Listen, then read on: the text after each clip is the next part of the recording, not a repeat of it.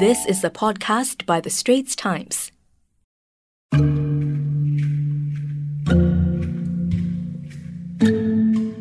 Welcome to the Invisible Asia podcast, the series in which The Straits Times casts the spotlight on little seen or talked about segments of society across the region.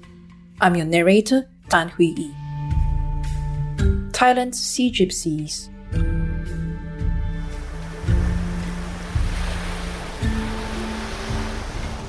The sun is overhead in Phuket, in southern Thailand, known to the world for its popular tourist resorts. What's lesser known about the resort island is that it is also home to a community of sea gypsies who have for decades lived here in their coastal villages in the island's quiet corners.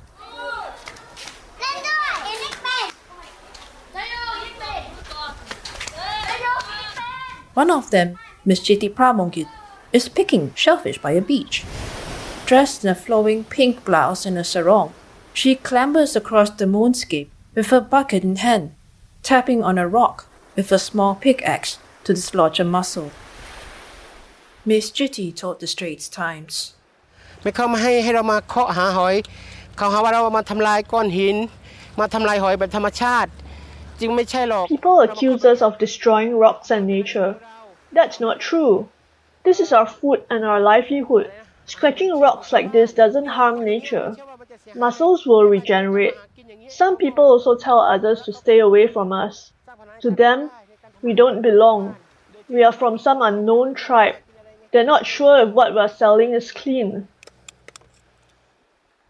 The 45-year-old is an Urak Lawoi, an Aboriginal Malay from Thailand's Sea Gypsy community. Thailand has some 13,000 Sea Gypsies.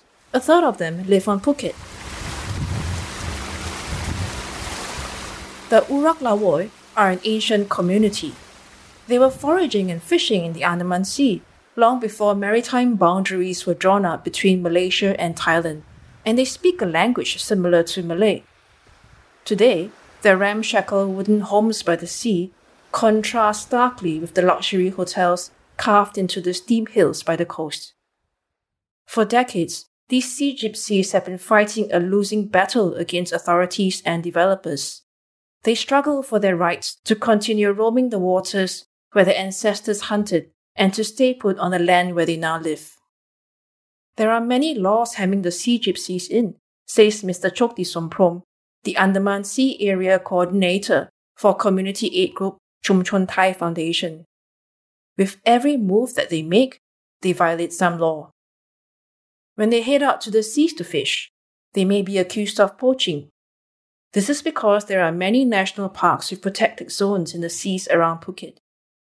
Tightening laws on the types of nets that can be used and size of fish that can be caught are lost on most of the Urak Lawoi. Mr. Chokdi told the Straits Times. The laws are already complicated for us, regular normal citizens.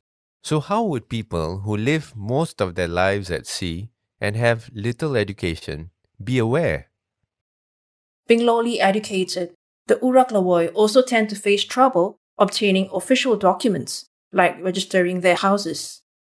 Unfamiliar with the process of land ownership, some became illegal squatters overnight in their long-time homes after private developers zoomed in on their coveted coastal plots. Others were thrust into a legal grey area after the government earmarked their fishing grounds as protected zones. Some of these disputes have even turned violent. A cabinet resolution was introduced in 2010 to respect the Sea Gypsies' traditions and to grant them access to Thailand's national parks. But many of them still struggle to get house registration documents, which are in turn needed to apply for water and electricity. Because of that, in Phuket's Hin Luk Diao village, some 36 households of Sea Gypsies are tapping the power and water supply of just 3 homes. And because heavy users are charged more per unit of water or power used, they end up having to pay more for their utilities. You're listening to the Invisible Asia podcast series. Catch all 9 episodes of Invisible Asia over the next few weeks on the Straits Times podcast channel on Apple Podcasts, Spotify, or Google Podcasts. Like us and give us a rating. Back to our Invisible Asia series. The Urak Lawoi are a disadvantaged class in many ways. Their identity often proves an impediment to their formal education. Chumchon Thai Foundation's Mr. Chokti says, Most of them decide to leave school after grade 6. They feel they don't belong there because they get bullied. Families often struggle to find money for school uniforms and books, and they are mocked for being dirty or dressing poorly. Miss Jiti dropped out of school after grade 1 at the age of 8. Miss Pacharapon Pramongkit, another Urak Lawoi, dropped out after grade 9 or secondary 3. Miss Pacharapon told the Straits Times, Students in my school said sea gypsies are dirty because we clean ourselves with seawater, which is not true. When we spoke our own language among ourselves, our teacher would stop us. Don't bring that language here, she would say. Miss Pacharapon's grandfather's daily wage of 300 baht was about $9 or 13 Singapore dollars. That was not enough to put her through school, and her father hardly made money from fishing. Combined with the bullying from schoolmates and the different treatment teachers showed to Urak Lawoi students, dropping out of school then seemed like an eventuality to her. She then ventured into working life, taking on odd jobs such as sorting fish and crabs. But such jobs pay little and are few and far between. Today, aged 25, Ms. Pacharapon has been unemployed for the past 2 years. The coronavirus pandemic and the suspension of travel around the world has only worsened the situation for struggling sea gypsies like her. With the usual throng of tourists suddenly gone, many of the Urak Lawoi have lost their already low-paying jobs. Like Miss Jiti, they now pick mussels on the beach to get by, selling them for bulk sale to middlemen at just 100 baht for each kilogram of flesh. Miss Jiti scrapes by on the 1,800 baht she gets each month in welfare payment and allowance as a public healthcare volunteer.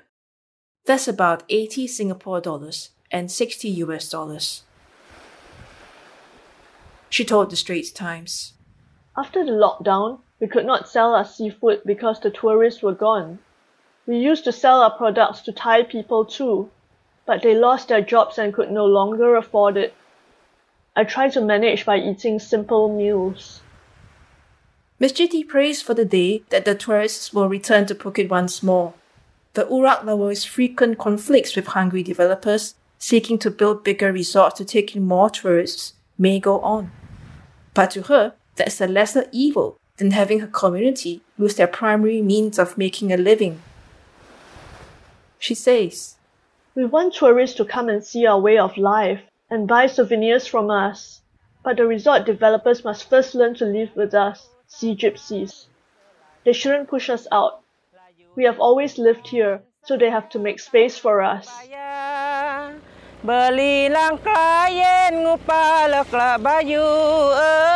Jangan nak lupa saya, badan nak saya talak tak tak.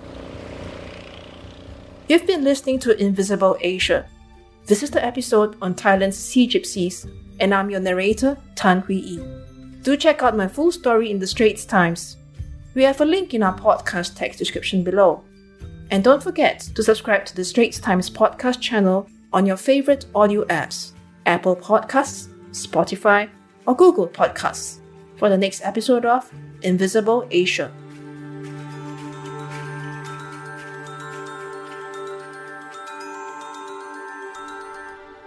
That was an SPH podcast by the Straits Times.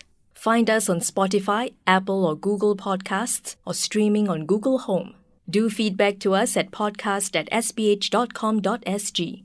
You can also check out more podcasts on various topics at the Straits Times, the Business Times, and Money FM 89.3.